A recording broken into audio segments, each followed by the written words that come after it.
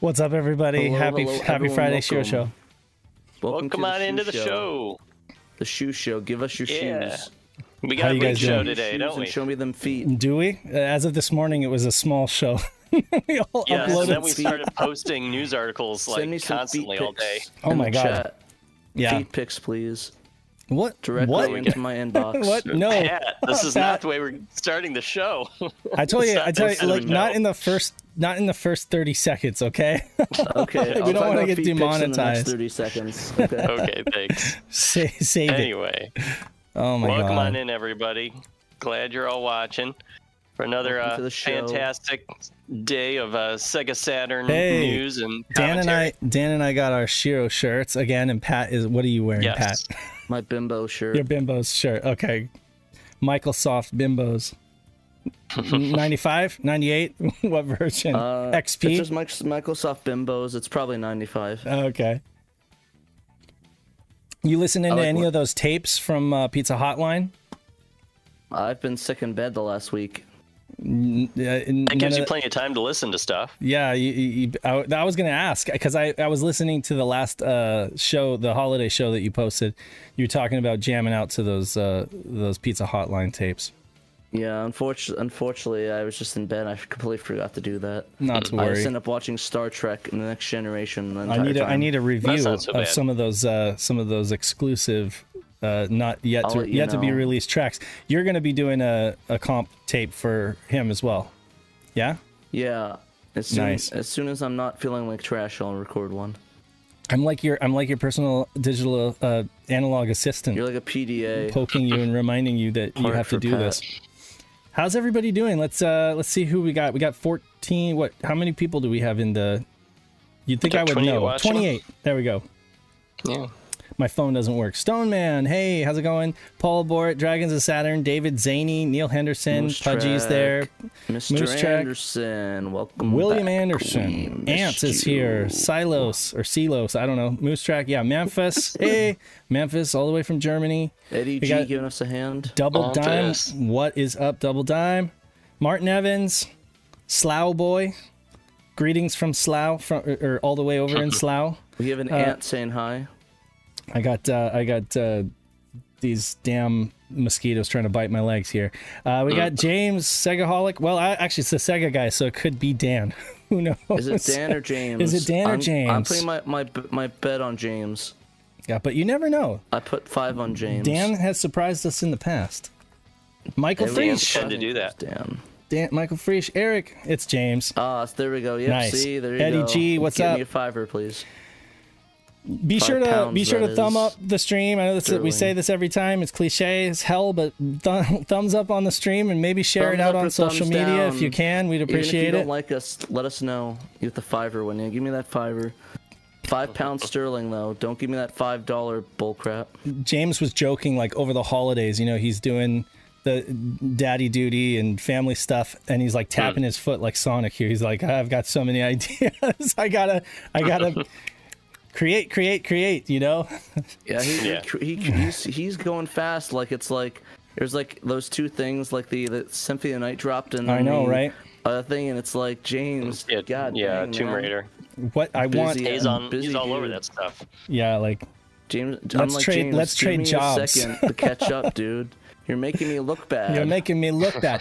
That's okay, though. Like, I yoinked 2 of his videos I yoinked the 32X video and the and what is the most recent one, the X-Men one for our article. Well, no, I mean, you know, it's extra canceled. Extra traction over the Sega guys, we didn't right? Just steal it. Oh no, yeah. I mean, I usually do. I basically download his videos and remove his vocal track with AI. Right, strip and I put it, my voice over it, and then re-upload it to our website. That's right. And I put my voice over it. That's how it works. So. Sorry about that, James. Sorry. Hopefully having their videos in our articles will help drive extra viewers. Hopefully. Yeah. Yeah. No. I'm actually really excited with that. I kind of like that dynamic. It takes the pressure off making videos because I know, right? Obviously I can't do it right now. Yeah. James said, reasons. Unless you chat, feel free, hey guys. This is Patrick dying right now. Here's friggin' Symphony of the Night. Something Richter Belmont, and I fall asleep halfway through the video because I passed out. So today, you'll feel better eventually, Pat. Today you'll be marks back with us eventually. Today marks the first Shiro show of 2024. And, yes, it does. Happy New Year. It's the year of Saturn, guys. I promise. Can we still you, I say swear. Happy New Year? It's Sure, January 5th. why not? It's just is the this first like the week. last day? First week, okay. Through January 7th, you can still say it's not a faux pas. I pretty much say it to anybody I haven't talked to yet. Like Happy New Year, the obligatory. But yeah, no, I mean it's the year of Saturn. I'm telling you, trust me. The latest year of Saturn. The latest year of Saturn. It's the latest and greatest year of Saturn. If I say so myself. Yeah, I mean, I was just talking to my dad the other day, and he's like, you know what you do with the, I don't know, talking about all the history and stuff like that, and helping people remember what was great about it. I'm like, forget about the history. Like, I can't keep up with all the new stuff that's happening with this console. You know what I'm saying? Please, like, let me catch a breath. And we got something new today. Yes. Yeah, we do. We may or may not have a little surprise for everyone at the end of the show. So exactly. So you better stick around. I'm doing a gameplay portion, and I'm dying here. So you better stay, or Pat else is dying. I'm gonna break He's doing it sick. I'll break Dan's leg specifically. Actually, the other Dan, right? A couple folks have been super sick. Audi's been super sick. He just messaged me, and he's been like down for Audi sorely has been super sick. I think Dan, Mega Driver, was really sick for a while there too. So dude. And Pat was sick. You guys were all sick at the same time. Poor guys. Yeah, I mean, it didn't help. It didn't help. I coughed into a towel and sent it to each and every one of them. Mm-hmm. Pat, what have we told you about spreading your plagues? Funny prank. Yeah. Prank. At least you didn't mail some Danthrax to folks. Get it? Yeah, that would be bad. You wouldn't want to do that. Envelope full of Danthrax. You can't do that. That sounds disgusting. I don't even want to know what that implies. That sounds disgusting. And last week he had that like huge white sloppy pile gloop of Danthrax. It doesn't have to be a sloppy gloop of it. Jeez. Oh God, Pat. Anyway, hey, so real quick, instant ban. We do. Let's move on to the pickups. What have you guys been doing? Yeah, what have you guys been up to? I posted about this in the server, but I finally got my limited run games delivery, and so one of those was the Valis collection. Holy shit, the first you one got something. Did it come with a side of hamburger? No hamburgers this time. Right, it wasn't a collector's edition. It was just a cheap regular one. No, none of that either. And I also got Jeremy Parrish's amazing SG-1000 Works. Oh wow, sexy. I have not gotten a chance to like totally dive into the book. I just kind of read the first few pages of it the other day. I just got this a couple days ago, but I love it. The pages are glossy. It's super. I dropped my game. It's super heavy, and it's a beautiful book. Still have game. Yeah. I watched all of his videos on the SG-1000 because honestly, I knew almost nothing about that console before he did his series. So I really appreciate that he did that. It was really fun getting to learn that history and see all those games, Sega's first console games. So and he took all of that and made a book out of it. So I had to buy it. Snapshot impression. What do you think of the console, having consumed what you have? Well, I mean, it is super basic. It's like a step above an Atari 2600. It's like a ColecoVision, Right.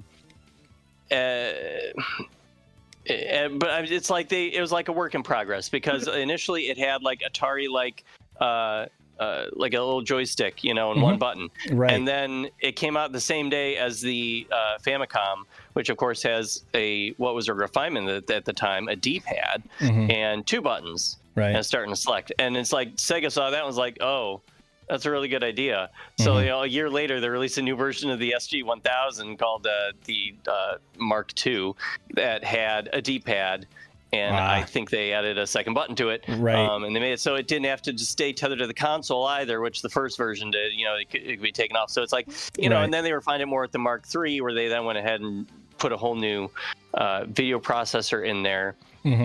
And which is, you could almost call that just a whole new console. I think most people do with, which is called the Master System in the U.S. but it's like it was just kind of this evolution for Sega of just kind of like figuring out how to do a home console. So I mean, the games are super simplistic. They're all from 1983, 84, 85. So they're not gonna blow your socks off. But I mean, you know, they did have some cool looking stuff.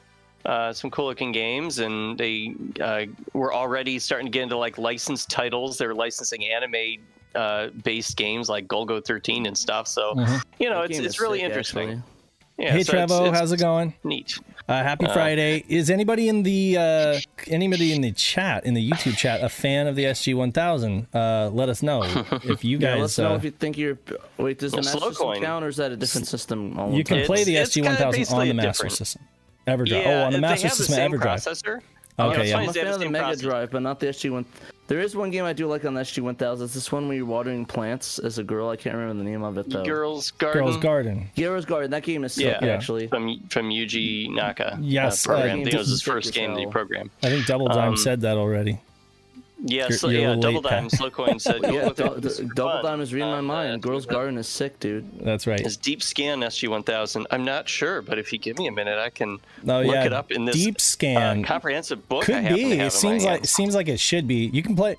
Fun fact: you can play Deep Scan on Die Hard Arcade. Yeah, like at the beginning. I think I think in the menu, there's like a little. You could play Deep Scan. I think it's just one of the menu options. Yeah. Xiaomess said Master System plus FM audio mod. I would go, honestly, my weapon of choice would be Mister for that. I do not see Deep Scan on here. Okay. So that must have been a Master System game. Right. But honestly, I kind of want to bring my Mister into my bedroom.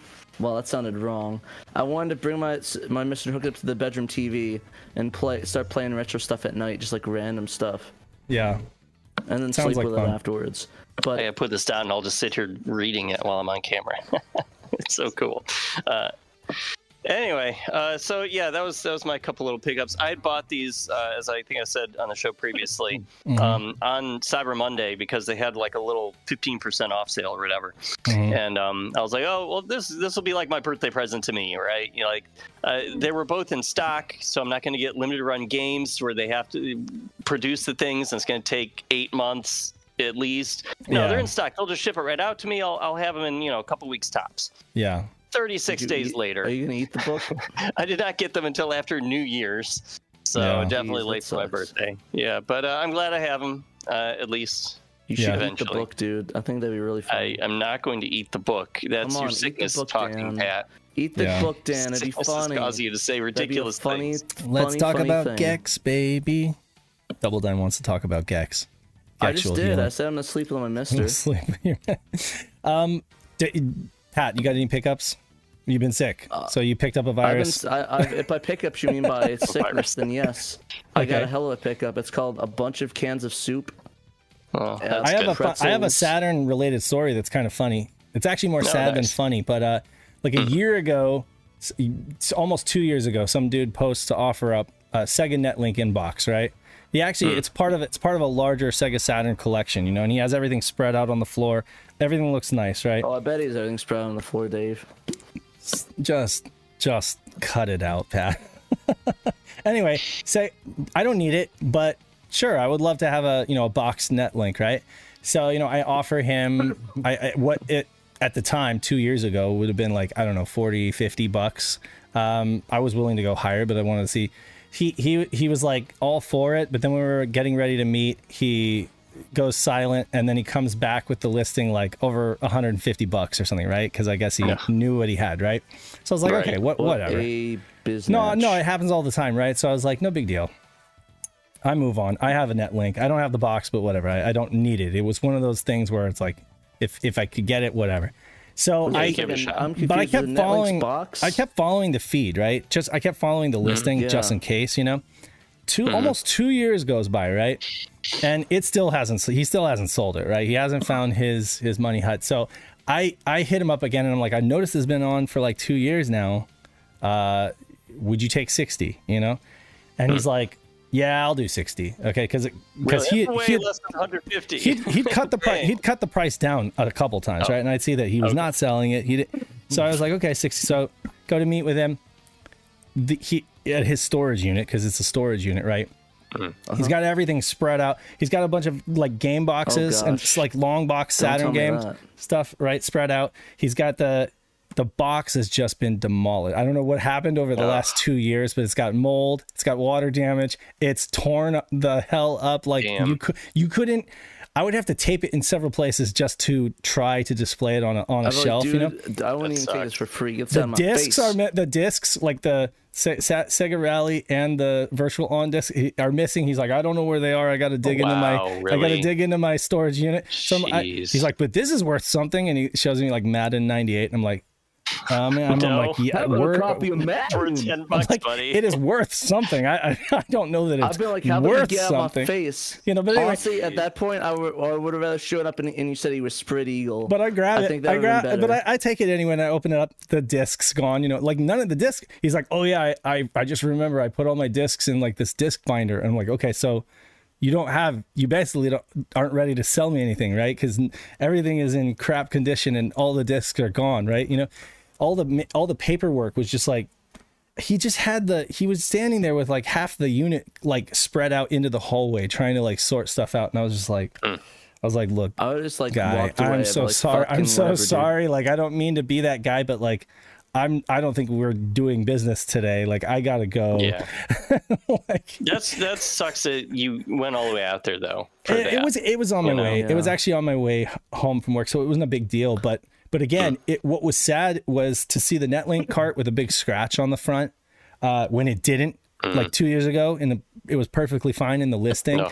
And I'm just thinking, like, if you would have just done business with me 2 years ago, you'd be happy, I'd be happy. But now, like, 2 years have passed, and you have just wrecked this stuff, you know. And I was like, that is sad. I feel bad for that Netlink. You know? Yeah. Oh my god! Storage Wars, is that that guy? Oh, I hate that dude. There is a Storage Wars dude here in like Santee, which is like a neighborhood or community over from me, and he buys storage lockers, right? And he's been on Storage Wars. And back in 2015, when I was picking up long boxes, I met with him, and he was like, "Yeah, I just bought this entire locker from a dude in Oceanside."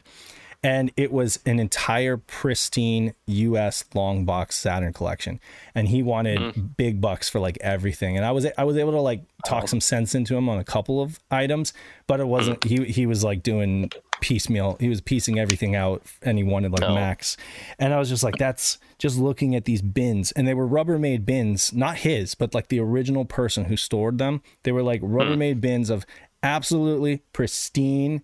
Never saw the light of day, like U.S. long boxes, and I felt so sorry for that person who like defaulted on their storage locker. It happens. That's awful. Sucked. I sort of can't enjoy watching stuff like Storage Wars because it just makes me think of you know how all that stuff in those lockers belonged to people. Yes. And people who didn't want to lose those things. Right. It feels like stealing to me. I understand they signed a contract and they weren't able to keep paying on the storage locker and but still all these people just like ravenously coming in and picking through all this other person's stuff and then selling it off, and they have sometimes no control over it. Sometimes they pass away, you know, that happens too. Sometimes they I guess that, which isn't as bad, but like, no, but it's still bad because you just think about like the person who owned this stuff, and he probably loved Sega Saturn, you know, or he probably loved whatever. So it's really sad. It has happened a couple times, and it's always sad to see. Like, I even feel guilty picking up some of the games because I'm like, this is somebody else's like beloved Saturn collection, you know, it's being pieced out. But I know exactly what you mean, and it's my advice to folks is please don't keep your stuff in storage lockers. It's kind of like the house always wins kind of thing, you know, like, yes, you can. It costs a lot of money, and it's not a sure thing. If you have space at home, or you have like for me, it's like, if I have stuff that's not important, I downsize. I would rather downsize and hold on to what's important than try to put a bunch of stuff in a storage locker, because I feel like it's a losing game, you know. At the end of the day, like, you literally lose all your stuff and you do everything right. It's like, oh, we sold the wrong locker, sorry. What? Yeah. Like, I would sue them. I would sue them if that happened. Yeah. Yeah. So Like, Malenko said dying isn't as bad as defaulting on storage payments. No, that's not what I'm saying. I'm saying I wouldn't feel as bad about a storage locker being picked through that belonged to someone who had died, you know, because it's not like that person is now going to live with the fact that all their possessions have been lost and they can't get them again. You know, they're gone. Like that's that. But like someone who's still alive and they couldn't keep up with the payments or whatever, and now all their possessions are just basically being stolen from them. That's also what makes me feel bad. It's also gutting to see folks who like store all their stuff down in a basement and it gets flooded. And my recommendation for folks who do, like, because you got to do what you got to do, and if your basement is like your game room, get shelves for everything, like, and keep them, you know, so that everything is basically up off of the floor, like at least a foot off the floor, you know. So if your basement does flood, then, you know, the least you have to, you know, you really just have to worry about like moisture, you know. But yeah, that always sucks. I do have a lot of games in my basement, but thankfully they put new sewers in a number of years ago, and so we haven't had any flooding problems in our basement since that happened. So, and you know, stuff is in shelves. I actually had stuff in like cardboard boxes for a while, and I'm like, you know what? I need shelving units for this. Yeah. So I do have stuff in shelving units, and yeah, if there was something that was happening, I could just pull stuff off those bottom shelves real quick. Pizza Hotline if I in could chat. give advice, I would say move to Arizona. Yeah, is the best thing there you can do as a game collector. Honestly, you're not wrong. We've talked about this before, but aside from like keeping your stuff out of any kind of ultraviolet light, you know, Arizona's a great place. I'm sure Texas is great for it too, you know, northern Texas. Literally get if you guys are worried about ultraviolet lights, get the blackout curtains. I have them on all my windows. Keep your stuff in closed like shelving units. Yeah. That's usually a good way to go about doing it. And I mean, like, but not everybody can move to Arizona. So it's just like, take care of your stuff wherever you are. Like if you're in Florida, you need to think about desiccant packets for things, you know, to absorb the moisture, you know, because Florida is one of those places where you find like the wavy manuals, you know, like the water damage stuff. Even if it's not direct water damage, it'll be like paper gets kind of wavy, you know?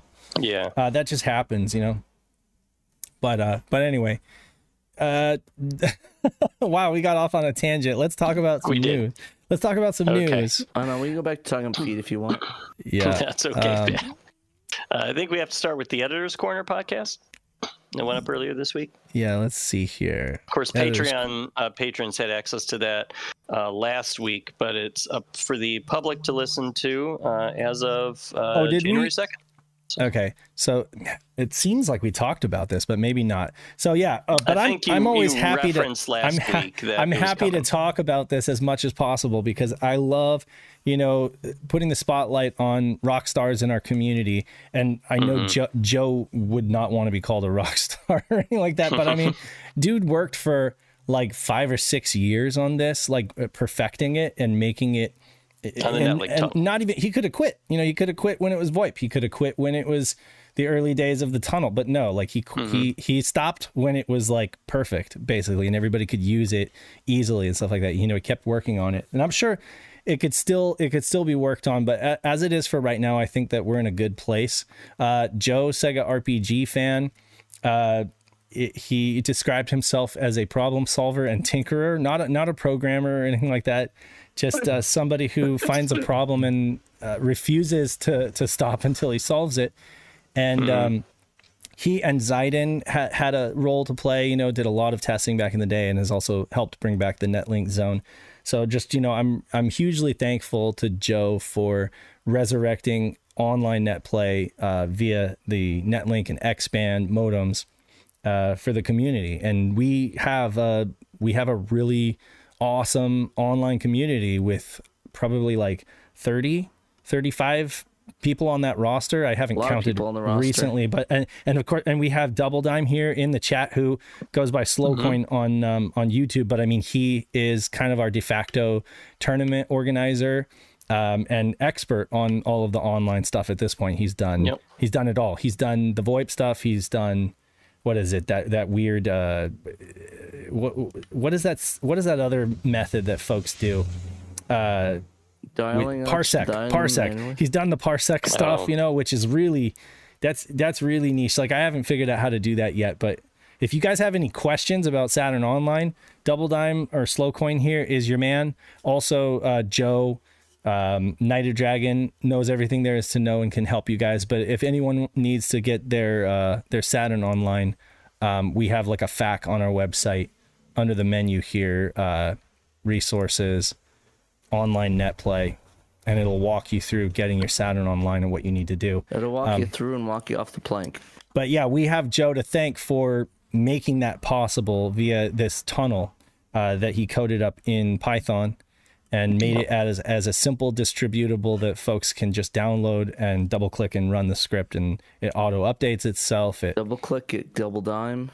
Yep. You get a lot of doubles. So listen to, if you have time, listen to the story about how he did it, how he created it, and how he went from just driving over to his friend's house with a burned disc and doing the swap trick, and then driving back to his house and doing like old, analog phone line netlink to where we are today. He just swap his friend like 3 times. Chronoli asked in chat, is this a good time for an update on the X-Band packs? I think he means the ones that Shiro bought last year. Yeah. This is a good time. Yeah, so we've got... I decided to keep all of them. Pat's going to keep all of them. I think we've got... Rub your feet all over them, right? We've got... Exactly. We've Sexy had feet pics. Okay, we've had 14 people... we've had 14 people from our Patreon pool basically fill out the interest list. And I think that at this point, we'll probably need to put it out to the public, at least to our public Discord. Because that means we have 6 more, right? We have like 6 more spots of interest, basically, and have folks pile on there. And then we'll get around to basically like sending out like a PayPal invoice to folks for just the flat amount that they can pay, and then we'll ship them out to folks. And I think how it's going to work, since Knight has them physically, is that we'll handle like the label. We'll handle the label, and I'll just send the label over to Knight as a PDF that he can print and slap it on and ship it out, I think is how it's going to work. But yeah, so we're getting close to that. And the only reason that we're not there is because of the holidays. So just bear with us and we'll get there. We need to, and James says we need to get a UK online contingent going for Saturn. I very much agree. Absolutely. So be good. Yeah, that would be great. So yeah, definitely folks, kudos and shouts to Joe. He deserves a lot of kudos and shouts, and I hope folks partake. Thank you, Joe, Mama. The best thing you can do is go play your Saturn Online, honestly. Because he loves to see folks actually getting use out of it and enjoying it. Next up is a Best of Saturn NBA Jam Tournament Edition. Yeah. NBA Jam Tournament Edition pumped up the jam. Pump up the jam from the title's first iteration, retaining its progenitors 2-on-2 over-the-top exaggerated arcade-style basketball fun while adding player substitutions, in-game commentary by the legendary Tim Kitzrow, boom shakalaka, not to mention and a playable Tim Kitzrow. That's right, and of course a tournament mode. The Saturn port of the arcade thriller is excellent with large, fast-moving sprites, lots of color, and solid gameplay. It is the better of the 2 NBA Jam titles on Saturn. Highly agree. I do not like Extreme at all. No, it was so much better. It was so much better as a 2D game. Like it just, when they tried to go 3D with it, it just didn't work. It wasn't the same. Here's my thing though: should they play the original Tournament Edition or should they play Walrus Edition? Walrus Edition. Oh, why not? It's 2024. Let's play Walrus Edition. Straight down the middle. And what does Toon Dave mean? Oh, did I go robot? No, it didn't sound like it to me. Oh, okay. You were going pump up. Maybe it's a Pump Up the Jam reference. I haven't listened to that song in about 2 decades. So pump up the jam, pump it up, keep your body thumping, right? Thumping. Yeah. Anyway, awesome game. Folks should definitely try it if they haven't. I had that for my alarm for like 10 years. Nice. I like must have worked for thing. you. So here's an interesting fact. Okay, so it's always interesting when you get somebody to try these games who has no memory or nostalgia of them and kind of give you their opinion. I had my son Jesse play NBA Jam on the Genesis, right?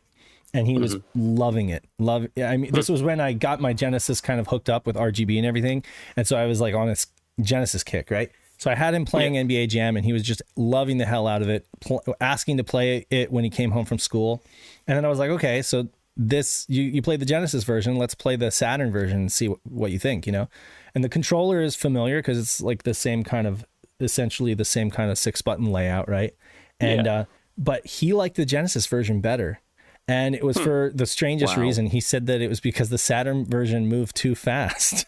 And I was like, okay, that's interesting. Because, you know, the Genesis version the Genesis version is a little bit more laggy, right? You know, it just is. And he said the same thing for Road Rash too. He prefers Road Rash 2 over the Saturn version of Road Rash. Arguably, the Saturn version of both of these games is smoother and just more fluid. And it is fast. It does play very fast. But I guess by the same logic, like you have to have really fast twitch timing, you know, whereas the Genesis these days don't have respect for frame rate. You know, like, so there is slowdown in the Genesis games, and I guess he uses it to his advantage or whatever. But yeah, so Genesis Road Rash is the best. It just feels more comfortable to him. It feels more comfortable to him, and he has no nostalgia or rose-tinted glasses to go off of. He's just going off of like, I would rather play the Genesis version. Like, that's interesting. Okay, so but I still recommend folks play this because it is the like completely decked out version of the game. Deck it out. Okay, next up is the article that Dan wrote about Dracula. New Castlevania patch adds English text and speech. And some other changes as well. We're calling this Ultimate version 1.0, I guess. Paul Met? Yeah, it's the Ultimate version of Castlevania. Ultimate edition. Paul Met of Medusa team had put out, like a patch for the version of Castlevania Symphony of the Night that is on the Saturn, which of course only came out in Japan and was called Nocturne in the Moonlight, or a Japanese name. Classic. I can Castlevania, a Japanese name. My favorite. Akumajo, Dracula X, Gekka no Yaso Kyoku. Of course. There we go. Anyway, so they had put out a patch. Yep, it does. So they put out a patch a couple years ago that made a bunch of changes that kind of attempt to fix the graphics and the loading speeds and that sort of thing for this game, because the Saturn port, of course, is notorious for having kind of a bad port job. But like the main knock on it was that it didn't have anything translated aside from like a couple of menus. All the dialogue, all the item names, everything was still in Japanese.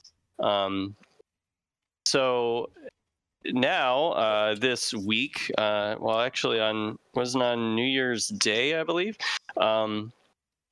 they came with a new version of their patch, and it is called the Ultimate Edition. The previous one was called the Extended Edition, and it retains all of those graphical improvements, like adding transparencies in, and trying to unstretch some of the sprites that are horizontally stretched on the Saturn, and then it adds in the English voiceovers and on-screen script from the PSP version of Symphony of the Night. So instead of the original PS1 version, which is a little more hokey, I guess, but a lot of people have a lot of nostalgia for that one, so I know there has been some criticism of that. But I mean, there's also a case to be made for using the PSP version of the script, since it does take itself a little more seriously and it's a little more professional. So that's the one they wanted to go with, and so that's what they did. Yep. I have some opinions on this one. First of all, I don't want to say that anything I'm going to say is a takeaway with what I think about the port. I really like they did a great job on it. They made it fully in English, which is really cool. I just have issues, like, I'm not a big fan of the alternate construction that they use for Richter. I kind of would have preferred if I know I'm a fan of keeping it, like, period accurate. I know Dave and I are in the same thing, like, especially when we put together that Police Knots thing. Richter's outfit? Yeah, just like putting it as making it release as it was at the time. Like, if it was a release, they would have looked like this. So I'm more of a fan of making it more accurate to how it would be released. So if I would have done this, I would have done the PSP, the PS1 version of the voice and not change the costume on Richter. just in my opinion. And to be clear, that they did change which costume that Richter wears by default when you just start up a game. But the alternate costume does exist in the unedited version of Castlevania. It just, you have to hold up and press A when selecting a character to see it. And so now that costume, what was the alternate costume, is now the default, and you have to hold up and press A to see what was the original costume. With Palmet's patch. So so you can pick the option of changing. Yes, you have the option. Yeah, you hold up and press A. I mean, personally, I'm impressed. Which one? I'm impressed by a lot of the stuff that this patch offers, and to be honest with you, as somebody who for years would just basically default to the playing the PlayStation version, because it's kind of like the PlayStation version. It's the definitive, like. I like the fact that the Saturn patch, this isn't to be contrarian with what Pat just said, because I do completely understand that side of thinking. And part of me would like it to just be like matching the PlayStation 1-to-1. But the other part of me thinks, it's nice to have the Saturn version be different, continue to be different from the PlayStation version, and give folks a reason to want to play this one over the PlayStation. I mean, you already had certain exclusives on the Saturn version, but like with this, a lot of folks were really railing on this for like the font that was used. I don't know if it was just the font itself or the fact that it kind of like loads in as he talks rather than just like loading in smoothly. Yeah, I guess the way the game is kind of coded. Yeah, it's the way the game is coded. Yeah, it displays text at the same rate as the speech. Well, the other thing is that the text, it can appear like halfway through an English word, and that's because the way, and I haven't looked in his code, but I'm sure this is pretty much why. The way the text is being stored in the game is that each set of dialogue lines, each person's, whatever they're saying in a particular box, that's all stored as one big graphic. Some translations, they have, an alphabet, and they can just choose, okay, here I want the letter B, and here I want the letter E, and here I want the letter C. And then it'll draw each letter in. But with Castlevania, apparently it's just one big chunk of imagery being used for the text, tiles. And so it's just printing whatever's there in that block of graphics. And so since Japanese has a little bit more of a formalized width for all of its kana, you can get away with that and just have it drawing in 16 pixel chunks, and it won't be cutting any kana off. It'll be consistent. But English letters are, variable width. And so you're sometimes getting a tile being drawn that's cutting off one letter. So for a brief moment, a split second, you're seeing just half of a letter, and then the next half of the letter, and a few more letters will come in on the next tile. Like a way to kind of avoid that would be to like use a more formalized width of a font, so that your letters will be falling exactly at the end of a tile or exactly at the beginning of the next tile. Like when I worked on Bulk Slash, I drew my own fonts, and I made sure that my letters were doing that. They were falling in between, but that wasn't necessarily an aesthetic choice. It was more like I didn't know how much space we'd have. And so I thought we might have to be reusing like 2-letter tile chunks later if we ran out of room. And so I did that as like a safeguard before I realized we had plenty of room. We didn't know at the time. So you can't really do that though when you're using like a nice stylized font like the one that they chose for the Palmet Castlevania patch. So I mean, yeah, it's a little jarring. It's not what you usually see with games that have English text in them, but there is a technical reason behind why it's doing that. And is it really the end of the world? I don't think it is, but maybe it seems to really bother me at all. It's like, okay, it's just a thing. They can't rewrite their entire algorithm like they did for the PS1 version. I mean, if they did it differently to please some guy on the internet, then a bunch of other people would be unhappy, So it's like, if they had gone with the old translation, then a bunch of people who hate that translation would be upset, So it's like you can't win. Like, why did you? I mean, Dan, you're like you said, you're no stranger to this. Having done Bulk Slash, you guys got a bunch of unwanted an unasked for, I mean, Why didn't you criticism put is fine. subtitles in the game, Yeah, Dan? criticism Why is didn't you put fine, but subtitles in the it's always game? like if I did this, or it's like, well, you didn't, you didn't, and you're not going to. Right. At the end of the day, it's like, everyone is entitled to their opinions on things, but there is a way to voice those opinions respectfully and not in a rude way. And also at the end of the day, if you want a patch to be different, if you want a game to be translated or edited differently, then you should just do it yourself. This is how this person or this group of people did it. This is their work, and you can take it as it is. It doesn't have to be the definitive version. Anyone can know what the best part about it? There's like 5 other versions of this game to play. You could play Knight's version, which translates the stuff, and it fixed the map, and it has Japanese audio. So if you like subs. Right. Night of Dragon put out a patch for this a good couple years ago that uses the PS1 script. So I don't know why everyone's complaining, well, this doesn't have the PS1 script. All right, we'll go play Night of Dragon's version. So that one speeds up the start menu too. Speaking of Night of Dragons, Anthony's version, can I pick your brain a little bit about that, since you've played both of them Okay, so you've played both of them recently and it's fresh in your mind. What are the biggest takeaways, the biggest differences in your opinion? Right. So Night of Dragon did not attempt to make a bunch of graphical changes, like adding in transparency where there was mesh, or fixing some of the horizontal stretched sprites, which Paul Metz does. He wasn't interested in that. He really just wanted to do really just 2 things. One was to get an English translation into the game, and 2 was to fix that god-awful start menu that takes I timed it, by the way, 4 seconds on the original game to come up when you press the start button. Because 4 seconds. Scalar shit. Yeah. Because Night Dragon found that what it was doing every time you hit the start menu was it was doing a fresh load into memory of like an entire kanji font sheet. And that was taking forever. So, and since you don't need all of that, especially when you're translating the menu into English, you only need so many English letters. He just deleted that font sheet, and it made everything load up quite a bit faster. I believe it drops down to 3 seconds. No, sorry, I don't have it in front of me, but I was trying to do timings of it. I think it does load up in 2 seconds. Instead of 4, it still takes like 3 seconds to come back into the game from being in the start menu. Actually, no, I think I have that reversed.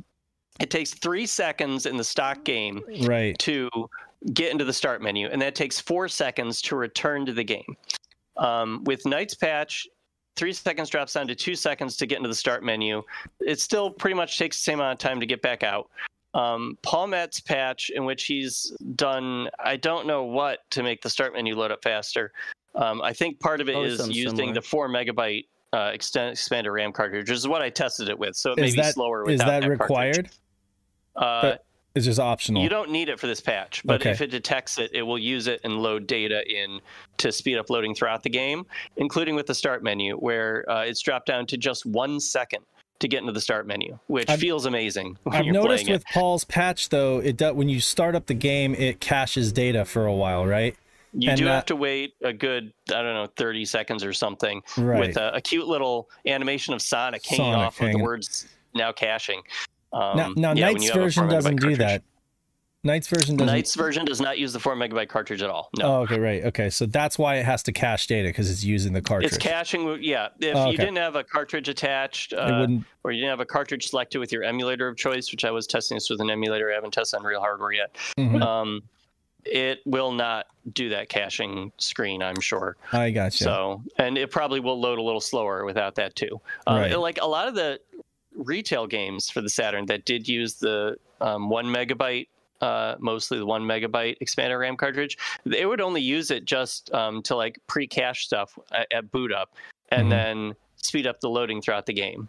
You see that on the back of the discs. It's in Japanese, but it says what the benefit of the cartridge is, and it's just to speed up loading. So it was kind of like the most obvious thing to do with that cartridge if you're not making like a 2D fighter, that needs to just like very quickly load sprite data, at a split second. But you still get the transparencies and everything without the cart, yeah? Yes. Yeah. Which is crazy. Which is crazy that they were able to figure out how to get the transparencies in there when Konami wasn't, able to figure it out, or I don't know, wasn't able to do it by the deadline. They had probably a couple more less stress to be. But they're hacking it, right? They're hacking the game, to do that, right? Konami had the source code. Mm-hmm. Yeah, that's crazy to think about, like how they're able to get those transparencies to work when they're just like hacking the memory. That's crazy. Yeah. I mean, there are a lot of other bonuses that are in Paul Matt's patch that are not in Night of Dragons. Like you can instantly get into the map. I think that's what I put in my story by holding up and pressing A. Start. Hold up and press start while you're playing the game, and it'll give you access to the global map right away. Mm-hmm. Which is not in the regular game. They added a hard mode, and the start menu does load up faster. Oh, I did write it down. Mm-hmm. It loads up in 1 second, and then it gets back into gameplay in 2.8 seconds instead of 4 seconds. I wasn't able to spit that out a minute ago. I think there's a valid reason to play either one of the patches too. Sure. Yeah. One thing that Knights does that also is done by Paul Metz is that you can press start to skip through cutscenes. So that is another nice thing that Knight was able to do with his patch. Knight had mentioned quality of life. Knight had mentioned something about the transparencies not being like 100%. Like they don't. I was interested in that. I think he was talking about like a rainbow effect or something when you jump or something. I was wondering if he could speak to that more in the comments or in chat. He's here, but at least in the YouTube comments, so I can explain that to folks. But essentially, I mean, as impressive as they are, they're still not what they are on PlayStation. They don't work exactly the same way. Sega Lord X put out a video just this afternoon about this patch, and he did point out that there are a couple of spots where they weren't able to get transparencies working. Mm-hmm. I imagine it must be that they couldn't get it to work, and not that they just had an oversight. Because they just did an update to this patch after 2 years. They had plenty of time to notice the stuff, and they're so meticulous. I'm sure Paul Met knew. But there's like an underground caverns area with a lot of water, and the water is still mesh. And when you turn into like a misty cloud, you can have your character turn into mist. You are still mesh in that case. So there's a couple of spots that he did call out as being a little bit of a disappointment, but I mean, it's still impressive everything they did do with this patch.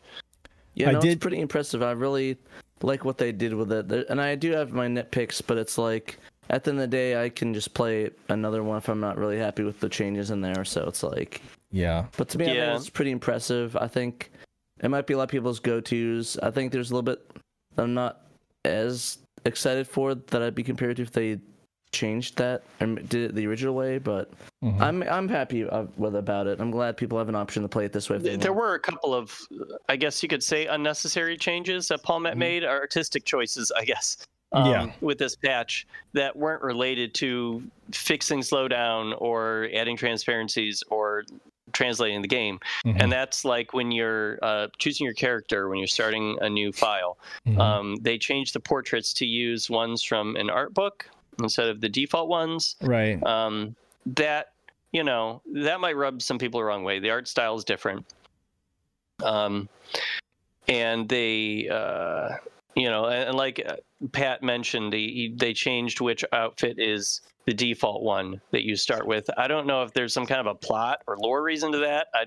I'm not really a Castlevania guy. The thing about it is that in Castlevania, bit, I guess. the one they use the Ronald Blood one where it has the headband and the which is understandable. They just recycled it from Rondo, and this one it uses the actual him and his costume on the cover of Simping, the whole jacket and stuff. So it's more in line with his portrait.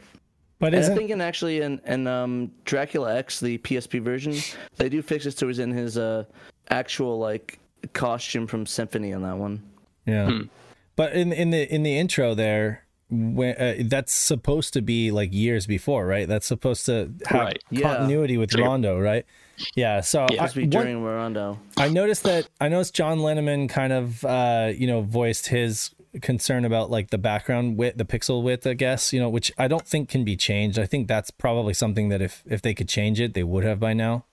And that's just the Saturn's resolution, I think. So the original game, which they were using as a base to port this to the Saturn, the original game on the PlayStation 1 was rendered in a resolution that the Saturn is not capable of doing, because the Saturn has certain resolution modes that you set to display your whole game. You can't just like pick an arbitrary number. And so the PlayStation version runs in 256 by 224, I believe, while the smallest, that's like a lower resolution than the Saturn can even display. So in other words, the Saturn is not able to be sucky enough to match the PlayStation's suctitude. So what they had to do was they had to stretch these graphics rather than totally redrawing all of them. I guess it was less work and faster and cheaper to just stretch the graphics horizontally to get them to display on a resolution that the Saturn does have, which is bigger. Hence, they had to stretch it a little bit. So that's why those are like that. So I did want to point out, the couple of kind of artistic differences that they made with Paul Metz's patch, to then point out that Night of Dragons patch does not make those changes. So if some of those changes do bother you, Night of Dragons patch is available for you and does still have, a couple quality of life things like a faster start menu and being able to press start, skip through cutscenes. So, there's still value to that one, in addition to having that nostalgic PS1 translation. Like, I don't think either of these patches should be trashed for any reason, especially because, Night of Dragons patch has been out for a good couple of years. And he has been working on a lot of other things, too, in the Saturn community. And not to say Paul Metz hasn't, he certainly is a prolific Saturn hacker, and he works on PS1 games and other games for other systems too. But he has clearly prioritized putting effort into doing all these graphical changes, and that's nothing against Knight. He's put his time toward other things. So they both have value, and neither of them deserve to be criticized maliciously, I guess, for things that the other one doesn't do. I think the behavior or the thought process, okay, so Saturn is a pretty niche console, and I think folks haven't really come around to realizing the fact that it's there are probably going to be, like, if you go to the Genesis or the Mega Drive, you go to like Sonic games, there's like a million patches out there for those games, right? Yep. And maybe folks have been under the impression that, oh well, Saturn is so niche, the most we can ever hope for is one patch for each game, and that's just going to be it, right? But as it gains popularity and there's a ton of fans out there for these games, and everybody has a different idea about what makes it the ultimate patch, we're going to see multiple patches for single games, and that's a normal thing on any other console. I think folks just aren't used to that idea yet, that, Saturn's actually popular enough now that some of its games are going to get multiple patches, just because there's enough fans out there that want to see different things. Yeah. So, if you've been around those scenes, like the Sonic fan patching and fan game scene, it already. But with Saturn, I think it's just maybe folks need to get used to that you're going to see multiple patches for games. Yeah. And all honesty, though, I think when it comes to the Sonic patches, I think the only correct patches, and that's the one I think everyone agrees with, is the anatomically correct Sonic character patch, which I think everyone uses, right? Yeah, definitely. Like, okay, 100%. So flying right past that, we had we had two patches for Baroque, right? You had the Bastard Baroque patch, both being worked on by completely different folks. And simultaneously you have the patch over on the PlayStation and stuff like that. So, I wouldn't be surprised if we see more, somebody comes along, an entire team comes along and redoes Stellar Assault SS, because I'm just kidding. I don't think that's gonna happen. More power to them, man. They get subtitles on screen. Yeah, Go ahead. Good luck topping what you guys did. But no, seriously, it's just Wilford Brimley to voice every character. It's actually pretty normal, though. It's actually pretty normal for, you know, consoles as they gain popularity, and there are huge, you know, followings behind certain games, that you're going to see different takes on what it should be, quote unquote. Yeah. So, you know, that's cool. I more power to them. And actually, I think there's a lot good going for this patch. So I definitely recommend folks give it a shot and decide for themselves. We're not saying not downloading it. Like, I have my opinions, but I mean, like everyone else in my life, just ignore them and play it yourself and check it out. Well, I mean, for me, the download link, for those who are wondering, I'll just say real quick, Dave, is it's in the comments of the YouTube video that Paul Met uploaded, and we do have that YouTube video embedded in our story on our website. But and I did link to because he is hosted on Mega NZ. He didn't put it on like ROM hacking or Sega Extreme or anything. It's just a Mega uploaded a 7-zip file with the patch files, and it isn't a Sega Saturn patcher file either. It's kind of interesting and fairly elegant. It's got like a batch file, a start.bat file, and you just throw an unedited copy of Castlevania into the folder with it, Dracula X, and then you just double click the start.bat file, and it will do everything and delete all the patch files afterward, like clean up after itself, and leave you with a patch version of Castlevania. So that is a pretty elegant way to do it. Very nice. Yeah, very good and very easy. I definitely recommend people check it out. And Sasquatch Time said, but when do we get anatomically correct to Mr. Bones? I'm pretty sure he already is. Yeah, we already have that. Yeah, I think he's already by default, unless you're thinking there's something that's a bone that's not a bone that you think should be there, which is he missing a bone? Case, I think you need to go to a health class and check that out. Okay. Nighty Dragon said you need a very specific build, I guess, of the game with his method of patching, and it leaves weird garbage in the ISO. I wasn't aware of that. I hopefully that doesn't affect the game at all, the weird garbage in the ISO. Yeah, they should probably get the garbage out of there. It's not a good place to put garbage. I will say, though, now that most folks, I don't think, are burning discs anymore, it's not a matter of running out of discs on your spindle, you know, to burn another patch. We have the luxury. There's still a lot of people out there burning discs. I don't mean to like misrepresent, but I mean, we're living in a day and age where we are spoiled for options for ODEs on Saturn, and so, you know, and a lot of decent emulators too. And for a lot of folks, like, it's okay if you have like 3 different versions of the game, like the original, the Night version, and then the Medusa version, you know, on the same ODE. Why not? You know, if you have the space on your SD card, why not? That's how I do. I have all 3 on there. There you go. But moving right along, I think we could probably move along. Let's see. I think you should zoom in on Dan's face just for the love of it. That's okay. Zoom in on Dan's face here. Nobody needs to get a closer look at that. Oh, I don't know that worked. That did not work. Good. I don't know. I'm glad it did. That did the opposite of work. Everyone just look at his face and imagine it zoomed in. So these are not articles. These are just like repostings of the shows, right? That's me. Okay. That's me not being sick and able to actually put the audio version of the podcast up. Are we going to talk about the YouTube banners to them afterwards? So Dan, you wrote this up on the website, but we've talked about this 2 shows in a row now. We don't have to talk about it again, but we needed a story about it on the website. And for people at home listening and don't know what we're talking about, I wrote a story today about the Frog Bull video showing his homebrew prototype of Final Fantasy VII running on the Saturn, which is super cool, and everybody should check it out. We have the video embedded in our story on the website, so nice. There you go. But yes, we have talked about that on the Shiro show before, so we also include in the article linked a full ISO download, pirated download of Final Fantasy VII Remake. Final Fantasy VII. So if you want to play that game on PC, you can download the full legal copy download of it. Yeah. No one listen to Pat. This is satire only. Asterisk. Legal disclaimer. All right. Next up.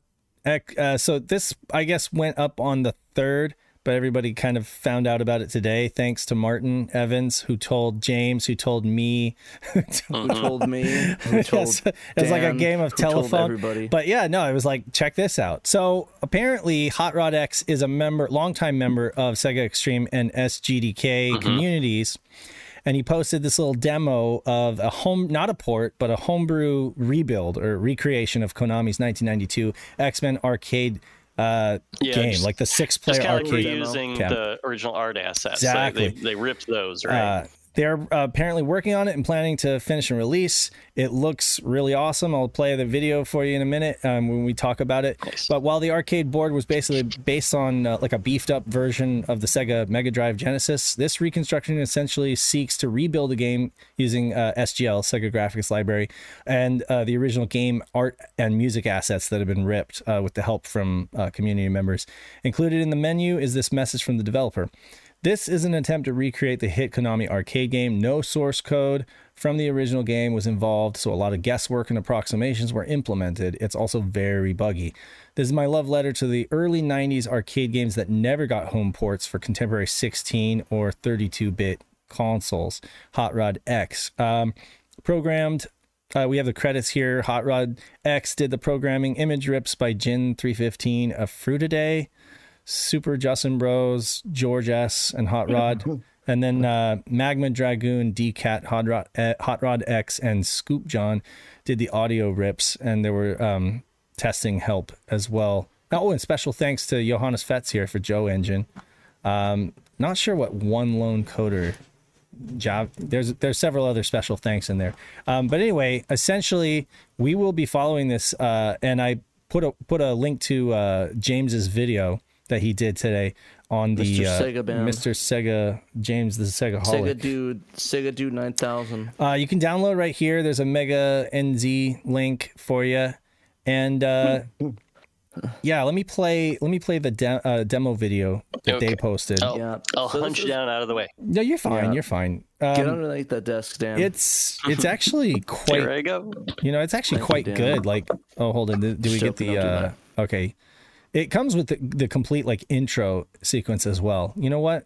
It's not. That one doesn't. It doesn't. But James's does. So I'll play that. Yeah, one. Honestly, I'm surprised you left it off. That was the most impressive thing about that. Like, was the intro sequence? Intro sequence blew me away. I'm like, oh my god, this is beautiful.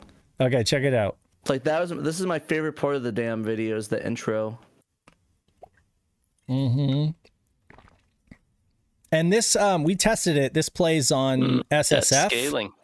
Plays on SSF, it plays on Mednafen, it plays on Satiator, Fenrir. I believe with Fenrir, you do. Yeah, well, I don't have sound enabled right now, so I can so we can talk. But you do have what is it? You have to do multi-track. You do have to do multi-track, Fenrir. Yeah, with the Fenrir because so you do have to rebuild it. But you can do that in SSF, I believe, or you can do that in Night of Dragons Patcher. You can you can easily build one of those. So download Knight's Sega Saturn Patcher, which is a great tool anyway to patch games, but it's also a great thing to have on hand if you need to do that, like build multi-track games or take a multi-track game and make it a single. And Derek, you know, shouts to Derek Pascarella for getting him a quick build of the game. Sorry, I'm burping, but I'm sure he used the Sega Saturn Patcher to do that because it's like the quickest way I know of to do that. So I highly recommend James download the Sega Saturn Patcher, and he'll be building those images himself. Sega said Derek did a Fenrir build, and he linked in the description. Oh, okay, awesome. So it's in the video. So link directly to like the full build. Oh yeah, it's in the description of the video. Yeah. Sorry, for a second there I was thinking, oh wait, but this is a homebrew, so folks, feel free to download. feel free to post links. For a second there, I was thinking, oh gosh, to Fox Interactive and be like, hey, look at this game we ripped off. Pat and I, when we went to, and Nick was with us at PRGE. Pat, we saw this game at PRGE. They had the arcade unit, and they were using like a CRT with like a mirror, right, to do the widescreen. Yeah, and that's crazy. In all honesty, though, I'm not like every time I saw the CRT for this cab, it's always jank and not cool, good looking. Like, right, I don't know if it's like the cab's if only you had a time machine. You know, no, I mean, I think back in the day it was pretty impressive, but like by nowadays we're just so spoiled. But yeah, it had widescreen display and it used a mirror to do it, so it's pretty cool. Like one CRT was up here, and then another one was down below, and it had some kind of like mirror thing to get the widescreen working. I think a lot of people are putting it back to back, and it looks kind of jank. I think they forget to mirror the thing. Yeah. Maybe it's a viewing angle. I don't know, but like, yeah, honestly, this is probably my least favorite multiplayer beat 'em up arcade game. Really? I much prefer The Simpsons and TMNT, and then Turtles in Time. This is definitely on the lower end for me. Oh, okay. I think they're all really good, but I mean, I understand what you mean. Didn't they also do the Aliens one? The Aliens one's my favorite one. That one's my favorite. Was that Capcom? That was Capcom. Oh, that was CPS2. Capcom, though. You're right. That was CPS2. Yeah, no, you're right. I would love to see that one. I'm pretty sure Konami did the what's the rabbit name? Bucky O'Hare. Bucky O'Hare, yeah. Pat, bring The Simpsons to the Saturn. I agree. Yeah. Yeah. The version in the UK at Arcade Club was also bad. It was stuck on a game. One character was off screen, and the enemies couldn't hit them. Oh, that sucks. Yeah, I mean, like that's the thing is with these cabinets that have like eccentricities to them, so the way that they worked, you often find that it's like they're borked and nobody knows how to fix them, or they do their best, but it's not the same thing. It's not the same thing as maintaining some of these other like really simple cabs like this. Even you can see based on this might sound blasphemous though, but I think if people don't know how to do it, they should just put a widescreen LCD in there and just use that. Oh God. Yeah, well, I know it's painful, there are going to be differing views on that for sure. I mean, if you can't do it right and it's looking jank, I'd rather put an LCD in there and make it look good than have a jank looking monitor. It's just my opinion though, but I know a lot of people. I mean, maybe there's a guide to make it look good, but like I don't know. Knight made a good point. He was like, we need like a new word for when fans make like a homebrew rebuild of a game and it's not really a port. I guess like it's arguable what qualifies as a port, because I was saying like the team that did Time Warner Virtual Racing, right? VR Virtual Racing, they basically just built a game from the ground up, from scratch, right? And they had access to some. Sorry, they had access to the arcade game. They had access to look at the arcade game, and they did have access to some assets, for whatever, I don't know what assets that were sent over, but none of the source code. It was basically like they had to build it from themselves. Now, Knight said, okay, but it's because it's from the company, it's still it's acceptable to call it a port. Because it's like it's official. Because it's official. I'll just call this a fan port. Yeah, a fort. Fortnite, yeah, Fortnite. A port. Or they should hit the gritty. Fan port. I think a game is a port when you've got access to the source code and you are just taking that and you're making it work. Porting the source for code a new platform. Right. Whether you've got to change it's just a drivers. Big in this case, you've got a completely new engine, and you're just basically taking the assets and rebuilding the game, right? Yeah, that's not really just a port. building their own game and trying to make it, approximate a different game. On a different system. I mean, it really is just like how VR Virtual Racing was made for the Saturn. It's kind of like a remake, but it's not really a remake as in it's not a HD remake. Yeah, it's not a remaster. Right. It's more just like remaking it from the ground up on a different piece of hardware with a different engine. Yeah. So if anybody, a fart. Anyways, Martin Evans has called a fan port. It should be apparently we got a big stinky fart coming up. No farts. Okay. We're late on this one too, but got to talk about it because 32X. The biggest fart of the entire video. Tomb Raider or Open Lara comes to 32X. Nearly 2 years ago, on March 8th, 2022, developer Xprogger announced that he was porting on Open Lara, the open source Tomb Raider engine, to Sega's 32X add-on. And this has been ported to a lot of things like 3DO, GBA, but getting over to 32X. He said, I'm working on the 32X port. Lots of work needs to be done to optimize the code and achieve the second SH2 CPU benefits. Fast forward to today, and we can now try it for ourselves. Here's a link. And it is open source. And our good friend Dan, the Mega Driver from Sega Guys, has provided a nice quick look at what the port currently offers. I can play that here while we talk. But yeah, I mean, have you guys checked this out at all? I'm not. No, I mean, I watched Sega Guys' video, which was a good video. I do recommend it. I recommend all their videos. They're all good. So I just watched their video. I haven't. I don't have like an EverDrive to throw homebrew or something on my Genesis. I do own a real 32X and a Sega CD. But yeah, I don't have a way to really play it outside of emulators, and I haven't tried it out on emulator. But I mean, I think it does. To own a 32X legitimately. Oh, I like my 32X. I like my 32X. It never should have existed, but I still like it, and I like some of the games on it. I don't keep it connected because I have to choose between Sega CD and 32X because of the. And you'd rather play because of the ODE, it's I really like. It has the best version of Virtua Fighter on I console. like Knuckles Chaotix. I like Squadron. What was it? Shadow Squadron. Shadow Squadron. I actually like quite a few of the games. Virtua Racing is fun. I like a few of the games on 32X, but I just think there's more good games on the Sega CD. Derek, I was talking to Derek about this too. Like, and I think he kind of felt the same way. So yeah, I just kind of plug in my 32X when I want to play 32X, but I would say you should turn a Knuckles Chaotix machine, just glue Knuckles Chaotix in there, and you're good to go.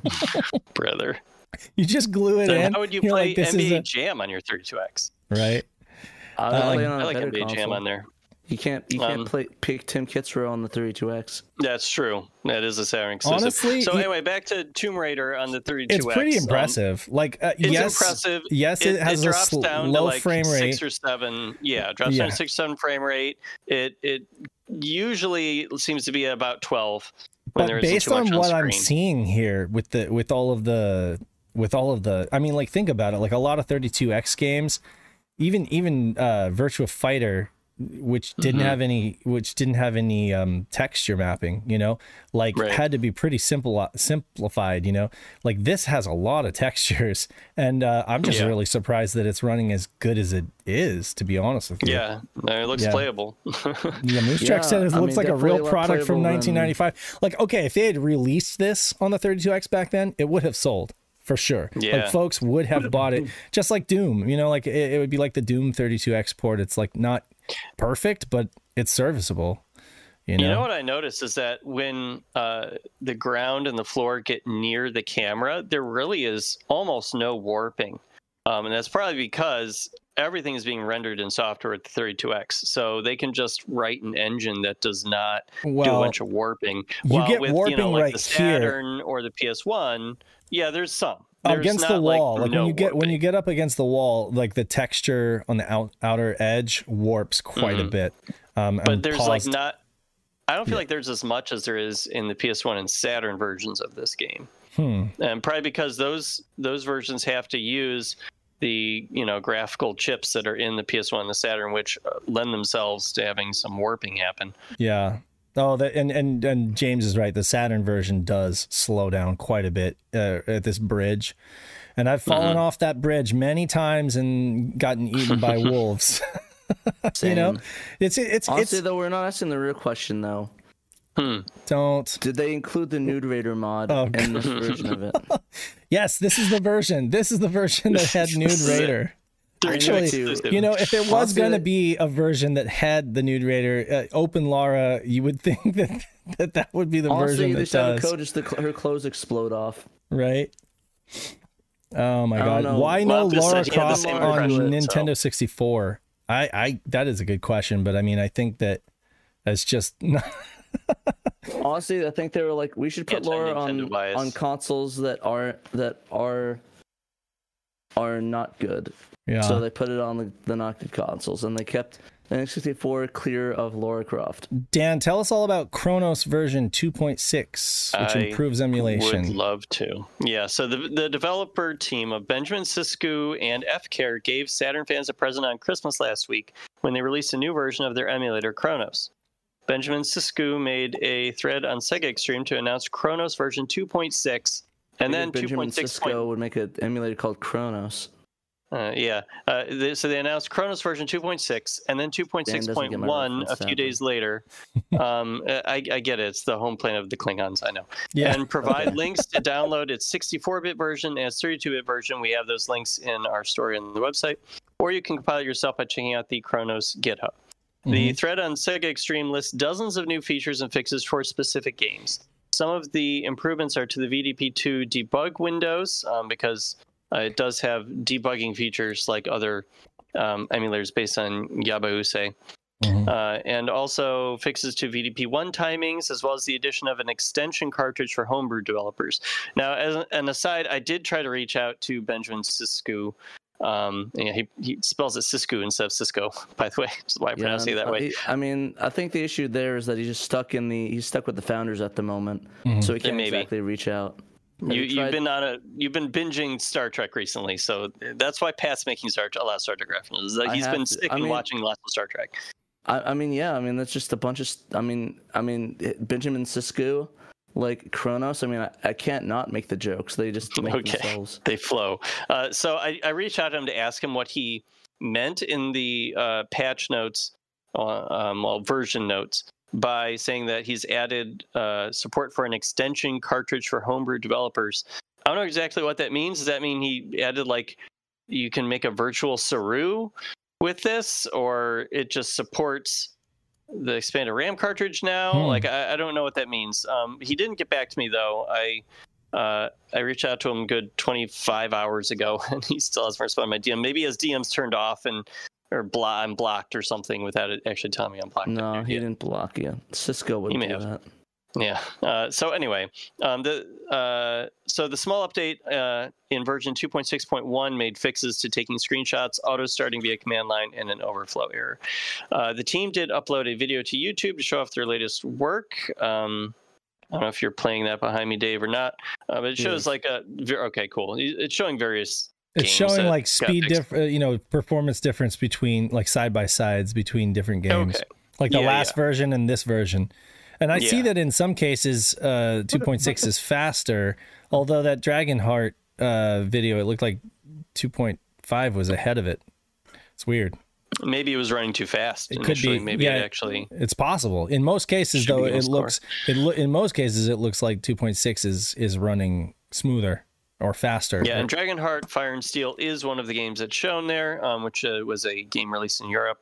Also Shining Wisdom, Resident Evil, and X-Men Children of the Atom, among a good couple dozen other games that are working better. They look really good, though. Yeah, and they have a compatibility list, which we link in my story for this emulator. And I glanced over it, and out of the 1,000+ games in the Saturn library, there's maybe 100 that are still not playable with this emulator. That's not too bad, It'll play 90% of the library. So that's pretty good. Benjamin Siskiyou did make two important notes in the Sega Extreme thread. One, that OpenGL support has been dropped, so players need a video card that supports at least OpenGL 4.3 CS core. And two, save states from the previous versions of KRONOS are not compatible with version 2.6, which makes sense. Now, it didn't make sense to me. If OpenGL support's been dropped, why do you need a video card that supports OpenGL 4.3? There must be something I'm not understanding there. So that was another thing that I reached out to him to ask him about, and he didn't get back to me on. So hopefully he does, and I can edit the article with his answer. It's probably just something I don't understand OpenGL. I'm not a graphics developer, so it probably makes sense to someone who understands it. But I wanted to point it out anyway. They do have a Discord server and an English-speaking forum that you can check out if you want to follow the project. And just to wrap it up, KRONOS is a fork of the Yabause emulator that's been in development since at least early 2018. It's been more than 10 months since KRONOS' last update, version 2.5, in February last year, which added a variety of input methods, implemented SH2 and SCU concurrent access on the CPU bus, and improved the emulation of dozens of other games. So they seem to update about every year, making it a little better each time. I was actually just using 2.6 earlier today to try out our super secret thing that Pat's going to show in a little bit after the main Kiro show. Secrets. Excellent. Super secret. Yeah. So, KRONOS, another emulation option for Saturn. Excellent.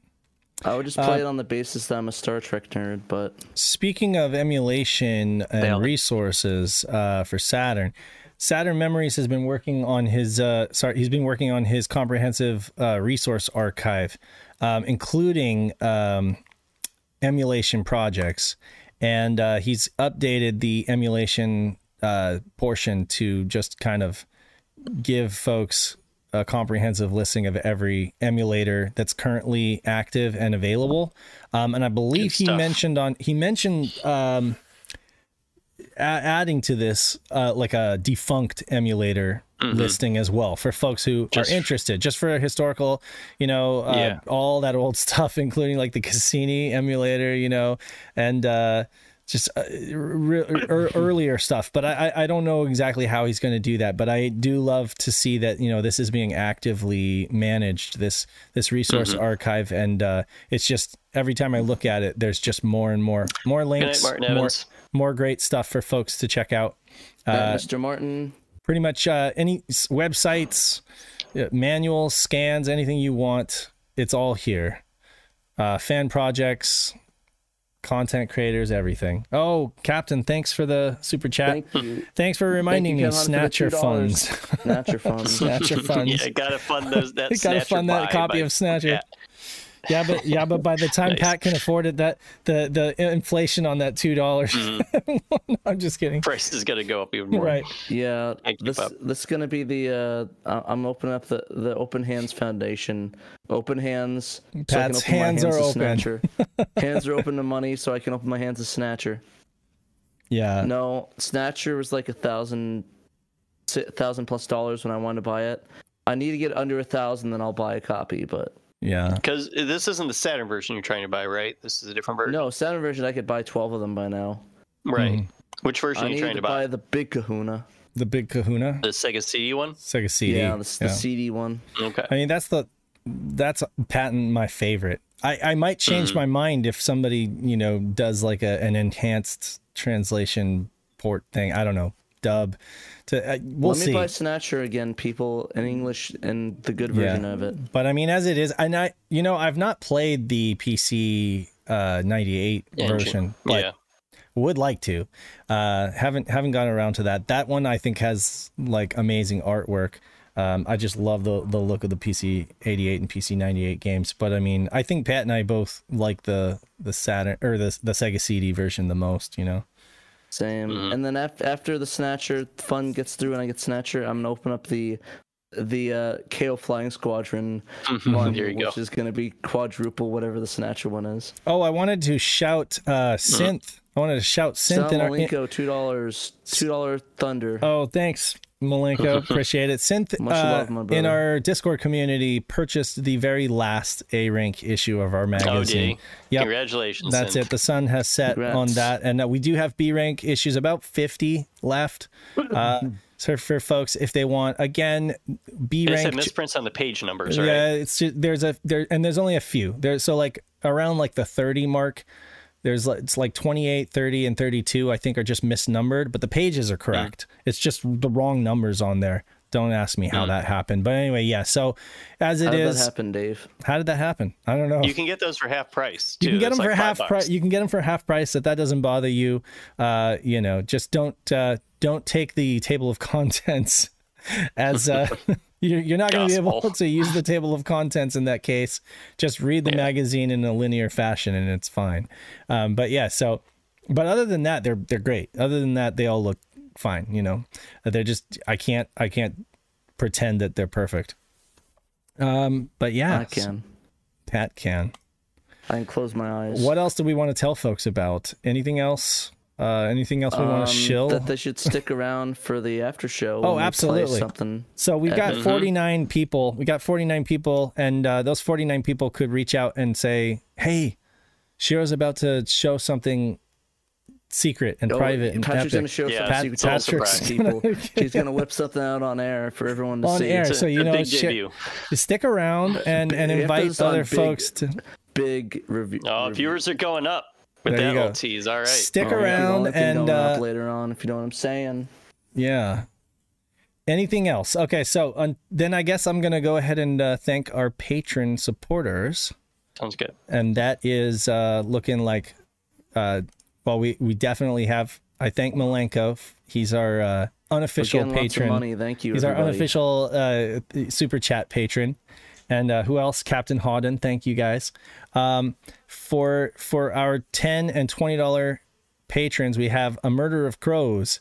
We have Blue Moon 95, Brock, the Archivist, Casual Seth, Cerulean, Chris Piper, aka Pipe Dreams Games, checking out. Good stuff. Chris 1997 XX, Daniel Fredrickson, David Zaney, Derek Pascarella, aka A Team, Emerald Nova, our community organizer for homebrew stuff, in the contest that's coming up. Fat Drunk Friend Otaku, Gem Clasher Rank, Ian Keg, Johannes Fetz, aka Mr. Joe Engine, Justin, Memphis, Michael Sabag, Nate Lawrence, Normal Guy, Nutrageous, or Newtrageous, I don't know how you say that. Robert Ramsey, Newt. You say Newt? Mr. Rowan Newt. Dinked, Sega Steve, Shadow Mask, Stoneman, Tanuki Trev, What Is This? And Young Money Sweet. Ooh, Salty Dagger, it just started, baby. Sorry, I didn't mean to say baby. I don't know why I said that. It's just starting. Okay. Sorry, I need to stop doing that. I'm gonna get canceled. I'm sorry. Don't get canceled. Hey, you try real hard to get canceled when you start talking about, feet pics 30 seconds into the show. I'm surprised me threatening to you. whip it out is not the issue. It's just the feet pics. Yeah, well, certain things disgust me more than others, so I don't know. I'm not a big feet guy. No, I'm not a big feet guy at all. Not at all. He's more like he's a body pillow guy. I'm a body pillow guy. Yeah. Yeah, I know. All right. Anyway, thank you to all the patrons. Yep. Thanks to everyone who supports us on Patreon. We really appreciate your support. We love your support, and we love you. And for everyone under the $10 level, we love you too. We appreciate your support. And your name will be in the credits. You can get shouted out if you support us at the $10 and up level every show. Also, your name will be in the magazine, no matter what level. The next magazine issue. What else? Just if you can't support us at all financially, don't worry about it. I mean, just be a part of our community.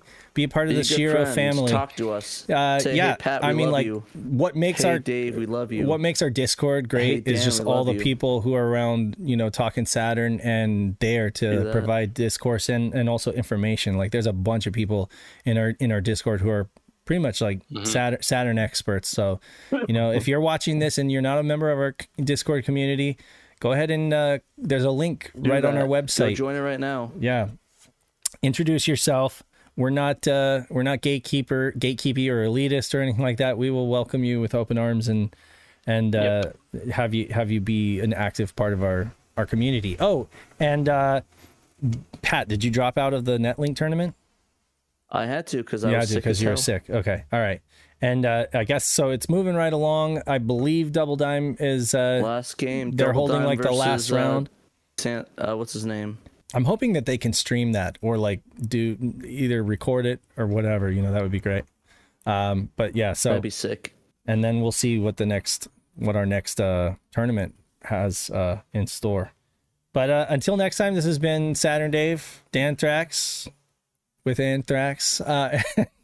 And Trainoco, reminding you that you must play your Sega Saturn. You must play it, please, and stick around for the after show. And stick around for the after show. Don't go anywhere. Don't go anywhere. It's gonna be rad. Where I will snatch you.